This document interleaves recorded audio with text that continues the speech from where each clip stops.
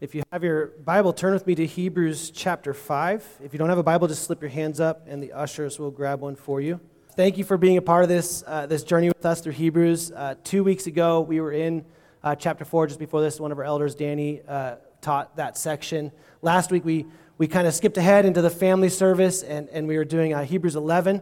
But one of the things that we have to kind of understand about this book, and I've said it over and over and over again, is that this book was never really meant to be broken up by week basis. This was just meant to be one continuous sermon. This was a teaching that was all the way through. So we are going to build off of things that we've talked about in the past, but we're also going to be talking about something that you're going to need to know because we've covered an aspect of it before. And today is just like that. We're going to cover a huge theme that the author literally spends the next 2-3 chapters on. We're going to highlight a little bit of it today and then be into another challenging message next week and then jump back into it 3 weeks after that. So he kind of weaves this theme in place. And so I'm going to encourage you guys to catch up on the podcast or listen to stuff if you haven't done that, or continue to be reading it so you can stay connected to what God's trying to speak to you in this. But if you remember 2 weeks ago, the conversation, the teaching was specifically around the surgery table. Danny was talking about how we are, as followers of Jesus, we are setting ourselves on the table to be cut by the Word of God, which is Jesus Christ. And He is our surgeon. So we don't have to worry about how much malpractice insurance the surgeon has because He's perfect. And Jesus wants to cut away the things of you that are not connected to Him, that are not submitted to the Word. And Danny challenged you guys to lay yourselves before the Lord. Let Him cut you the way that He is saying He can, the way that He wants to, and the way that He is capable of doing. And then it jumps in, kind of end of verse 14 of chapter 4, starts talking about this high priest again. And we've talked about that a little bit back in chapter 2. And it begins on the idea of saying, look, this is what's beautiful about the person that's cutting you. This is the high priest, Jesus Christ. He is your surgeon. He is able to sympathize with you. He understands what you're going through. He knows, like Danny shared, he knows even more so because he was tempted in every way that you and I are, except he never succumbed to sin. So his temptation got stronger and stronger and stronger. And so you have this person that's been highlighted as a high priest, and that's the context where we are. And then we'll talk about the high priest a little bit today, and we'll talk about it more in a few weeks. And then next week, the author is just going to kind of slap us across the face again with a pretty tough word as well. So let's go ahead and read it in chapter 5, verse 1. I'm going to go back to verse 14, since that's a theme that kind of comes in this out of chapter 4. Since then we have a great high priest who has passed through the heavens, Jesus the Son of God. Let us hold fast our confession. For we do not have a high priest who is unable to sympathize with our weaknesses, but one who in every respect has been tempted as we are, yet without sin. Let us then with confidence draw near to the throne of grace, that we may receive mercy and find grace to help in time of need. For every high priest chosen from among men is appointed to act on behalf of men in relation to God, to offer gifts and sacrifices for sins. He can deal gently with the ignorant and the wayward, since he himself is beset with weakness. Because of this, he is obligated to offer sacrifice for his own sins, just as he does for those of the people. And no one takes this honor for himself, but only when called by God, just as Aaron was. So also Christ did not exalt himself to be made a high priest, but was appointed by him who said to him, "You are my son, today I have begotten you." As he says also in another place, "You are a priest forever after the order of Melchizedek." In the days of his flesh, Jesus offered up prayers and supplication with loud cries and tears to him who was able to save him from death, and he was heard because of his reverence. Although he was a son, he learned obedience through what he suffered.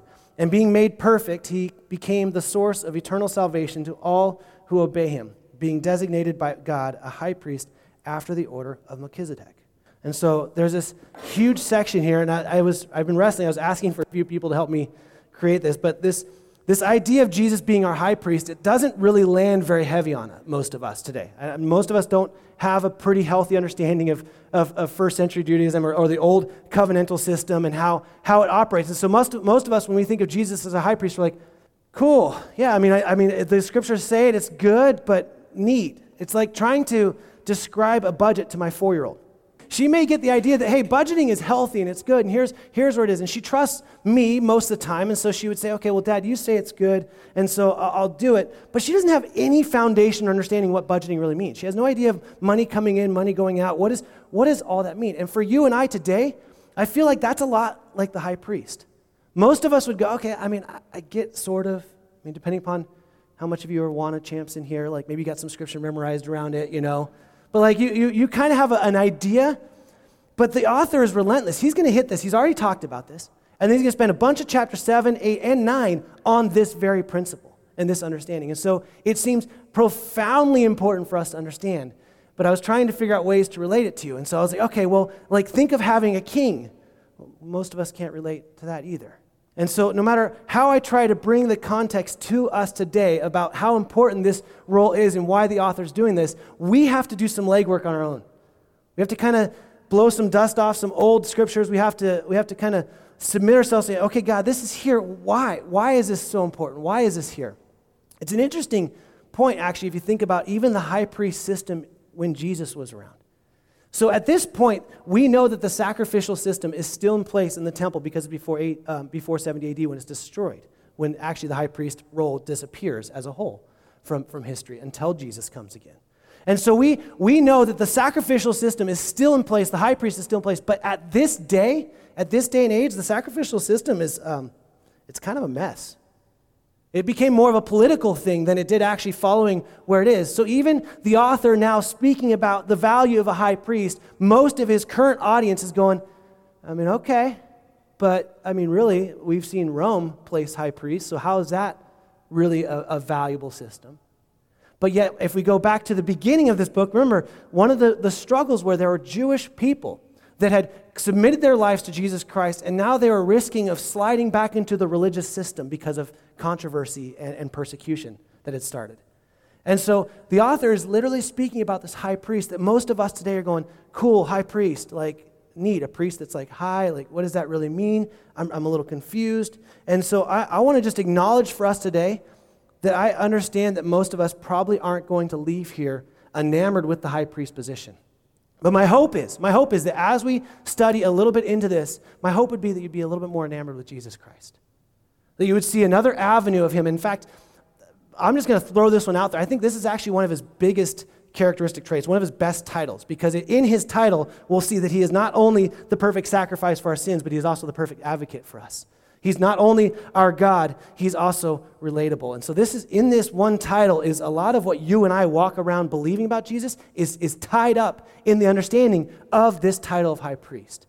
So high priest was set, and this name Melchizedek, we're going to spend good time talking about him. He's back with Abraham time. The high priest specifically that we're talking about here was after the order of Aaron, kind of in the wilderness, and they set up the tent and all these things. Leviticus 16 has a list of what the high priest was supposed to do. But the high priest was basically the priest above all priests, okay? And there was a team of priests. They were usually of the tribe of Levi, descendants of Aaron. And so these were people that God had placed in, and their role was very specific. They would offer up the sacrifices, or they would oversee the other priests offering up sacrifices. Not just sacrifices of animals for sins, but also offerings to the Lord. Burnt offerings or aroma or these other things. And this was kind of their system. They were the only person that was allowed to walk into the innermost place. In Aaron's day, it was the Ark of the Covenant where God's presence was in the tent, the dwelling tent. And so there would be a veil between that and then the temple itself, and then there would be a inner mount with kind of fence around it, and then there'd be everything else. The priests were in the inner mount, the high priest was allowed in there, but he was only allowed in the holy place with the Ark of the Covenant one time a year.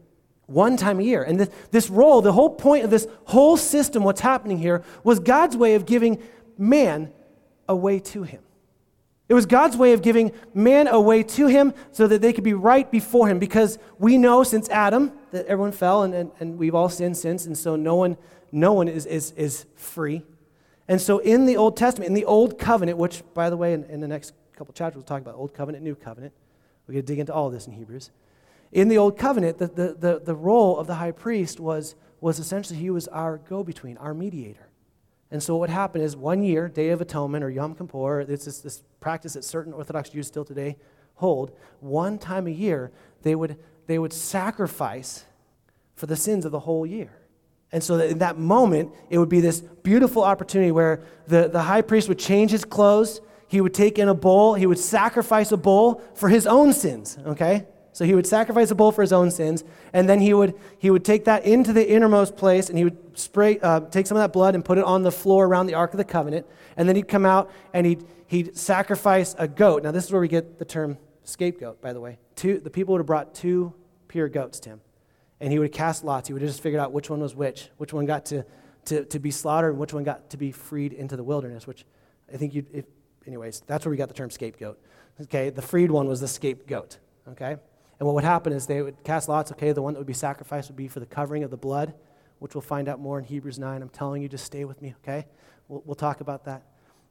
And this blood was then spilled to cover the sins of the people. And then what the people would do is confess their sins on the scapegoat, this poor scapegoat, right? Confess all their sins on the scapegoat and then release them to the wilderness, as if like out away from us people. And then the high priest would change back into his other clothes, and he would be in place, and he would then wait again a year before then. Now, if the high priest hadn't confessed his sin, if he didn't go in place, if he hadn't done that ahead of time, he would have died. He would have died. He was not allowed to be in the holy place without having that done for him. And so here's this system that's been operating over and over and over again since the wilderness. And every single Jewish person has heard about this over and over and over again. And when we get to Jesus on scene, there's 2 high priests. And that's a little confusing, but because Rome placed one, it was the son of Annas. Anyways, there's really only one, but both play a role. There was never meant to be more than one. There was only ever one that would operate as high priest. But like I said, when Jesus shows up, he sees that the religious system has gotten a little bit political and out of whack. And so these high priests have been, for every single Jewish believer, the way to God. Their way to God, their way to be right with God, their way to have a right standing with God was done by this one individual. Now, this high priest was a person. So they were still sinful and made mistakes, but they would have been set apart from others. There would have been things that they would have done their whole life, abstained from their whole life to help them be more pure-ish. And so most every other person would look at them. Again, it's hard to say around Jesus' time because of the political system, but most every other person would have looked at these high priests in this time and said, they are definitely set apart from me. They are set apart from me.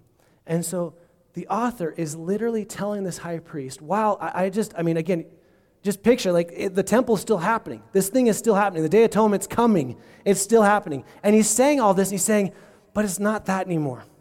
I'm gonna bring up Jesus. And he relates Jesus to the high priest. There are we got to be really, really careful. There are some incredible similarities between Jesus and the high priest, but also some massive differences. Massive differences. And he's setting this out. He's laying this out in here, and he's saying, this is profoundly important for us. This is profoundly important for us to understand. And like I said at the beginning, like budgeting for a 3-year-old or 4-year-old, we can theoretically get the idea of it, but we really struggle to go, well, okay, how is this profound for us? How does this make a difference for us? Well, realistically, without the sacrifices, the Jews had no access to God. Without the sacrifices, they were utterly incapable of achieving righteousness on their own, and they were totally separated from God in their sins. This is how every single Jewish person did it. Well, fast forward today, the very same is true of us apart from Christ. Without Christ, there is absolutely no way to God. Without the blood of Jesus Christ, without his blood being spilled, there's no way for you and I to be covered in righteousness. So what the author is talking about is at the foundation of every Jewish believer, this is how I get to God. This is my mediator. Fast forward a couple thousand years to us, our mediator is now Jesus Christ. But see, even as I say that, most of us say, yeah, okay, cool. So let's look at this real quickly. I want to make a couple things clear.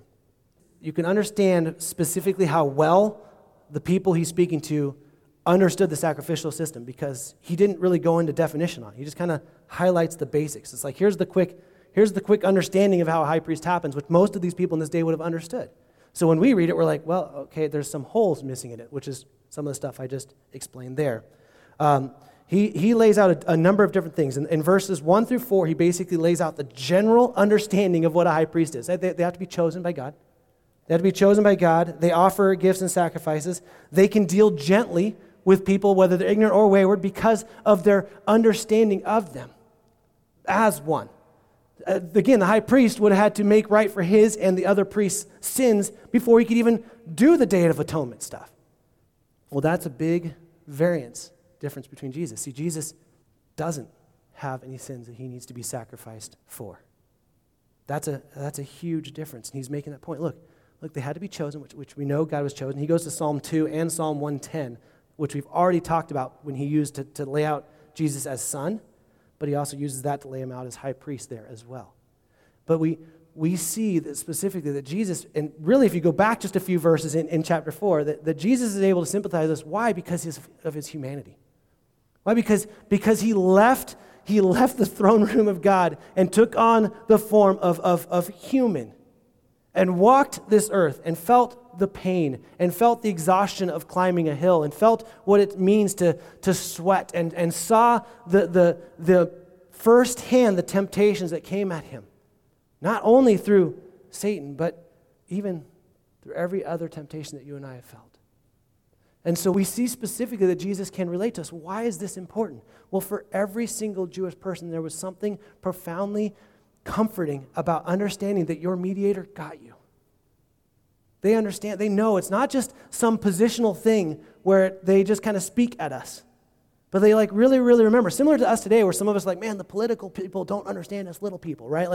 We kind of differentiate that. There's something to be said hey, there's someone in a position that is very important and they understand how I work and they understand what I battle with.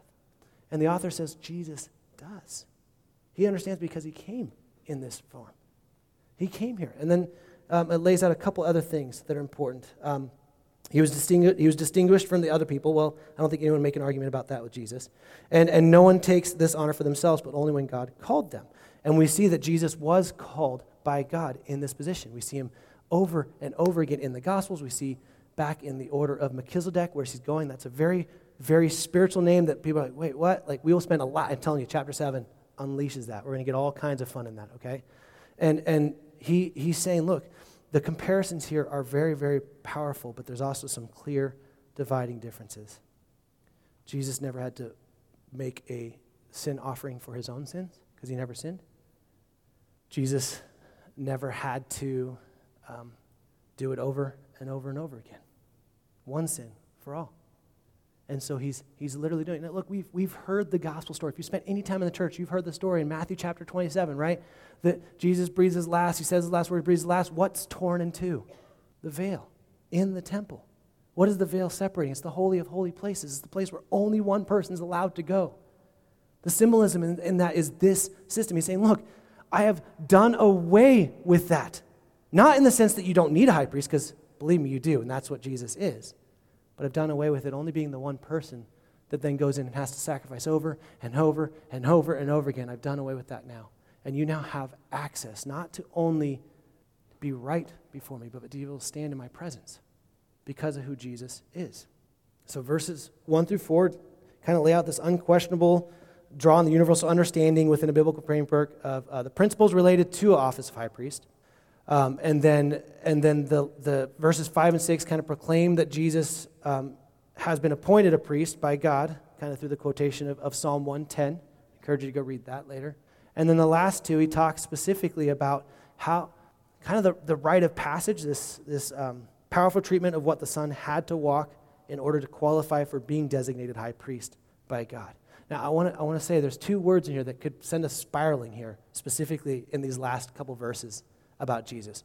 One is the idea of being made perfect, and the other one is obedience.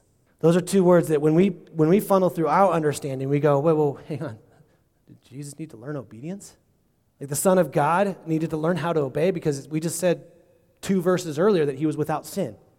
So was there ever any disobedience? And this isn't that he had to learn obedience. It was that he was displaying his obedience to God to fulfill his role that God commanded of him, which is the same thing, made perfect. That word is better translated complete.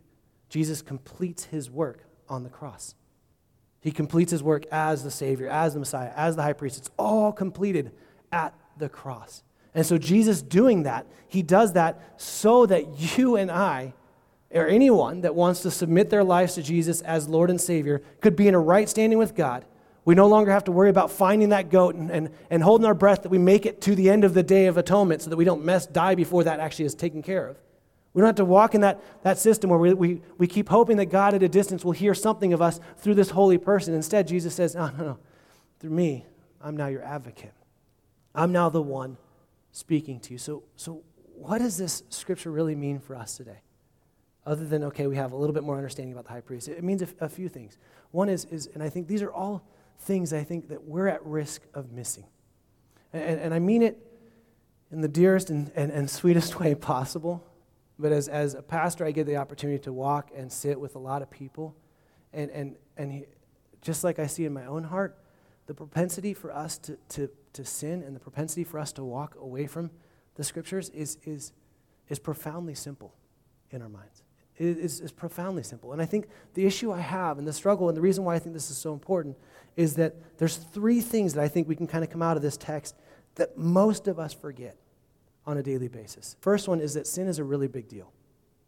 See, most of us today, we don't see sin as that big of a deal. Now hear me out on that. We see what happened in Florida, absolutely, massively gross and sinful and big deal. But then we look right past the pride in our own hearts to that. We look right past our anger, our ability to just bend the truth. It's not a lie. It's just we're just not telling the truth. It's just somehow it's not a lie. We look right past our giving ourselves to addiction. We look right past the very things that the author paused to talk about this high priest right after he said, look, you need to be cut. There's aspects of you that needs to be cut. It needs to be cut out of you because it does not belong there. Sin is a very big deal. You can see that specifically through the understanding of how God set the high priest system up to give his people a chance, some way, some hope. Sin is a really, really big deal. And my fear is, for most of us, is that we minimize it. We're almost ready. We're almost married. What's sleeping together right now? It doesn't really matter. I know that we're called to be controlled by the Spirit. I was just a little tipsy. I wasn't drunk. I've been way drunker. Oh, no. I know I'm supposed to look at her with purity, but I just can't stop looking at the computer screen. Oh, no, I know. I get it. I'm supposed to submit, but it's just this one person I don't submit to. They're just my boss. It's cool. I understand I'm supposed to do everything as if I'm doing it for the Lord, but do I really have to do this that way? But we take sin and we just kind of go, bloop, bloop, bloop. Danny Pellegrini, who's taught a couple weeks ago, he had this analogy he did with youth that stuck with me when he did it for the youth. He talked about a blender, and he said more often than not, most people ask the question of how far can I go with sin? It's never how far can I flee it. And he says it's like sticking your hand in a blender, trying to see just how close you can get to the blade. It's an absolutely ridiculously stupid idea. But yet we do the very same thing with sin. The wages of sin, what you get paid for in sin is death. It doesn't seem like something I want to just kind of dabble in and play with. Sin is a big deal. Why is it a big deal? It cost Jesus his life. His whole form as mediator, as advocate, as our go-between to God was culminating on him spilling every bit of his blood for you and I to be right, for those little white lies, for that little relational faux pas, that little go-around, that caveat that we give ourselves to. We make a mockery of what Christ did for us. I don't want to get too hard because I promise you in a couple weeks it's going to get even harder in the book of Hebrews. But if we don't see sin as a big deal, Jesus being our high priest won't be a big deal either. I want to read a quote. A scholar said this, and it was awesome, so I'm just going to read it to you. Sin is cosmic treason. Sin is treason against a perfectly pure sovereign. It is an act of supreme ingratitude towards the one to whom we owe everything, to the one who has given us life itself. Have you ever considered the deeper implications of the slightest sin? What are we saying to our Creator when we disobey him at the slightest point? We are saying no to the righteousness of God. We are saying, God, your law is not good. My judgment is better than yours. Your authority does not apply to me. I am above and beyond your jurisdiction. I have the right to do what I want to do, not what you command me to do. Look, guys, maybe we wouldn't say that's us when we just dabble in sin. And I understand we are going to wrestle and struggle and fight with sin, but so many of us have stopped struggling and fighting. And we just believe that we're wrestling and struggling when really we want it more than we want him. This is the reality here. That's the truth. The second thing that we have to recognize is that forgiveness is costly. For Jesus to forgive us, for God to forgive us through Jesus, it cost Jesus absolutely everything. Look, the high priest in Aaron's day, there were definitely life choices that they had to give up. There were freedoms they gave up. to do this. And it was a lot of work to follow the rituals and to stay in the systems and to do all those things. And I'm sure there was a lot of weight to that person. They felt immense weight. But it didn't cost them everything like it did Jesus. Forgiveness is costly. So when we lose sight of how big sin is, we lose sight of how big forgiveness is, which then in turn loses sight just of how great Jesus is. That you can't compartmentalize those. You can't say Jesus is great, but sin is not that big a deal. Jesus' greatness is profound all by itself, but what he does through sin is what makes him truly, truly the Messiah. And the third thing was that blood was necessary to be spilled. We'll talk more about that in Hebrews 9. It says in Hebrews 9:22, it says without the shedding of blood, there is no forgiveness of sins. Atonement for Israel's sin required a blood sacrifice. So why do we need a high priest? Why is it so important that you and I, 2,000 years later, with the temple long gone, why is it so important for us to be excited about Jesus being a high priest? Well, I can think of a couple things. One is Romans 8:34. It says Jesus is now interceding for us to God. 1 John talks about the same thing. He is our advocate. It's literally the picture of that when you do your little sin, if you submit it to Jesus Christ, if you surrender your life, when you do your little sin that's not that big a deal that we've minimized, Jesus is literally looking at God saying, God, don't look at them, look at me. I paid for that. He's that lawyer that none of us can afford. But every time gets us out. That's why that's important. It's important because without Jesus as a mediator, guys, we have no way to God. We have no right to stand in his presence, and we're left on our own. And my bet is, some of you have lost sight of Scripture. You've not spent as much time here, and you already feel alone as a follower of Jesus. You're like, man, I already feel alone. I feel drastically disconnected. Well, let me just tell you, the Scriptures teach that with Jesus as our high priest, you are never alone. Ever. Oh, I just want to feel him more. Well, get to know him more. I just want to see him more. Well, obey him more. Right? Like there's some simple things in our life that we can kind of remove the clutter to see this. Jesus as our mediator is incredible. But like I said at the beginning, if you don't really see the value in a budget, which is probably a totally different subject all in and of itself, right? Some of you are like, man, I don't know what a budget is, and I don't know if I'll ever get there. That's another issue, okay? But if you don't see the value of Jesus as high priest, then you're going to miss the value of what it really truly means for you and for this broken world. We need him more than he needs us. And see, even some of us today, we think like, oh, I did God a favor by submitting my life to him. Like we high-five ourselves, man, I'm a pretty good person. It's about time he brought me into his kingdom. We have elevated ourselves and in turn lowered Jesus, which is crazy if you think about it, because Jesus already lowered himself. He didn't stay at the throne. They could have figured some other system to do it, but he didn't know. So I'm going to come down. I'm going to obey God. Which, by the way, you want to talk about obedience, the prayer he's offering here is talking about the Garden of Gethsemane. Have you ever gone back and read that? Just read it in Luke.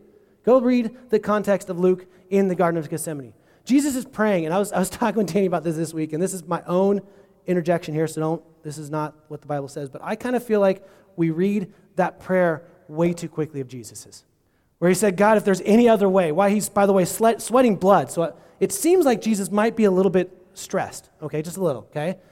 And he says, God, if there's any other way, but not my will, your will be done. That's how I usually read it. I usually read it, if there's any other way, but not your will, but my will be done. Or not my will, but your will be done. I wonder if there's a pause in there. Again, this is my own thought. Like this is Jesus literally asking, hey, is there any other way? Is there any other way, please? I want another way, but not my will. Your will be done. He sought through to obedience. He was obedient to God all the way through when it cost him absolutely everything. And that's the person that you and I have to mediate for us to God. The most amazing, beautiful, loving, profoundly great high priest who says, I will walk with you. I'm not just going to sit up on my throne. I have every right to. Man, I could stay there all day long and pat myself on the back. And it's not even prideful. Don't mind blown. But instead he says, no, I'm going to do something that no other high priest has ever been able to do. I'm going to be the sacrifice and the high priest all in one. I'm going to be the very thing that spills its blood on the altar before God so that the veil can be removed and you can have access to God once and for all. And I'm going to be the one that stands there advocating for you, mediating for you, standing in between your mistakes and God. Guys, this is profoundly huge. The band's going to come up and we're going to worship some more. And as we do, I want to challenge you with a couple things. If you've lost sight of Jesus as the high priest, which I'm just betting it's not the first spot you go. It wasn't for me. If you've lost sight of that, maybe spend just a little bit of time before you sing confessing that to God. Confession is powerful, especially when it's aligned to a repentant heart, turning from. Some of you got to recognize that you've made sin too small in your life. You've allowed your pride to dictate the decisions you're making. You've allowed fear of man to be more powerful than the fear of God. You've allowed these things to seep in, and dare I say, you're slipping to a religious system like the Hebrews were. And so some of you maybe just need to confess that. Others of you, you need to stand up and you need to scream with joy that you don't have to give an account for the sins that you've done. It's already been paid for because you've submitted your life to Jesus Christ. Some of you like the idea of Jesus. As weird as it sounds, you like the idea of blood being spilled. But you just kind of keep standing on the outside looking in going, that's neat. I feel better when I'm around these people, but is this what it is? Is this what this really means? And you've not actually submitted yourself to Jesus Christ. Don't leave today without doing that. For those of us that are followers of Jesus, those of us that have submitted our lives to Him as Lord and Savior, stop playing religion. Stop allowing yourself to get so much knowledge and then hold some prideful position, but never actually living out what God's Word calls us to. Why would we do that when we have such an incredible high priest that's advocating for us? Why would we pretend when we don't need to pretend anything because Jesus is the one that's speaking on our behalf? Just in case you didn't know, Danny talked about this a little bit last week too, but the idea of being naked and exposed, every single gross thought you've had, not even the ones you've followed through on, but including those, God knows about. Jesus knows about. Yet Jesus, obedient through His blood-stained tears in the Garden of Gethsemane, walked to that cross so that He could be that sacrifice and He could be that high priest that we so desperately needed. Once and for all of us. In spite of what He knows about me and you, in spite of that, He's not made a mistake. He's not minimized our sins. He's not gone, oh, Bren, it was just a little one. Don't worry about it. Shucks. No, He doesn't do that. It's Bren, I went to the cross for that. Yeah, my blood was spilled for that too, Bren. My blood was spilled for that. And every single sin is taken once and for all. Now, I can tell you right now, if you were a first century Jewish person and the system somewhat failed you as it was right now, and the sacrificial system was happening and there's some persecution happening, that statement alone, one sacrifice once and for all, would have been a weight off. Oh, huge exhale. Are you kidding me? I have to travel quite a long ways to get to the temple just to make it to this festival every single year. May it mean more to us when we have little to no understanding of the sacrificial system, little to no understanding of the high priest, but may it mean more to us recognizing that Jesus Christ, rightfully Son, greater than angels, greater than priests, greater than anything else in this world, came down and walked as a human so He could relate to you and I and be that high priest that we didn't know we actually needed, but so desperately cling to once we submit ourselves to it. Let me pray. Heavenly Father, thank You for bringing us a high priest. God, forgive me for making light of my own sinfulness. Forgive me for not seeing the strength that comes in having You as my advocate. And forgive me for not believing the power I have through Your Spirit by submitting myself to You. God, as we stand or sit or sing or repent, God, I pray that You would do what only You can do, something profoundly huge in the heart of every single individual in here, where we no longer look at our lives through our sinfulness. Instead, we see You as our scapegoat. We see You literally taking our sins out from us so that we can be seen as righteous, redeemed, justified, being made complete. Father, I pray for the individuals in here that continue to hide behind fake obedience, hide behind hypocrisy, hide behind hardness of heart and lack of vulnerability, hide behind distancing themselves from community. God, I pray that you would just wreak havoc on their hearts. And I pray that you would just destroy their hearts. Help them see that you literally left the throne, came down and walked, went to the cross only to be an advocate between us so that they don't have to be a hypocrite. They don't have to hold everyone at distance. They can submit themselves to you in completion. And God, for those of us in here that maybe just lost sight of this, Lord, I pray that this would be a day where we never, ever lose sight of just how important it is that you are mediating for us. How incredible it is that you are not only our high priest, but you are the sacrifice. How incredible it is that you are not only God, but you are human. And how all of those culminate and all of those happen to merge in your high priest role. We love you, Jesus. We need you, Jesus. If nothing else, God, would you just help people leave with maybe a little bit better understanding of their need for you? If that means that you have to rip things from their hands, then rip away, God. I know the truth in every single one of us. We'd rather be empty in your presence than full of all this garbage without you. And even though, Lord, we may be saying that as we're grabbing onto more garbage, would you please grab our hands and draw us closer to you? Father, it's in the profoundly great name, our high priest, our mediator, our sacrifice, Jesus Christ, we pray. Amen.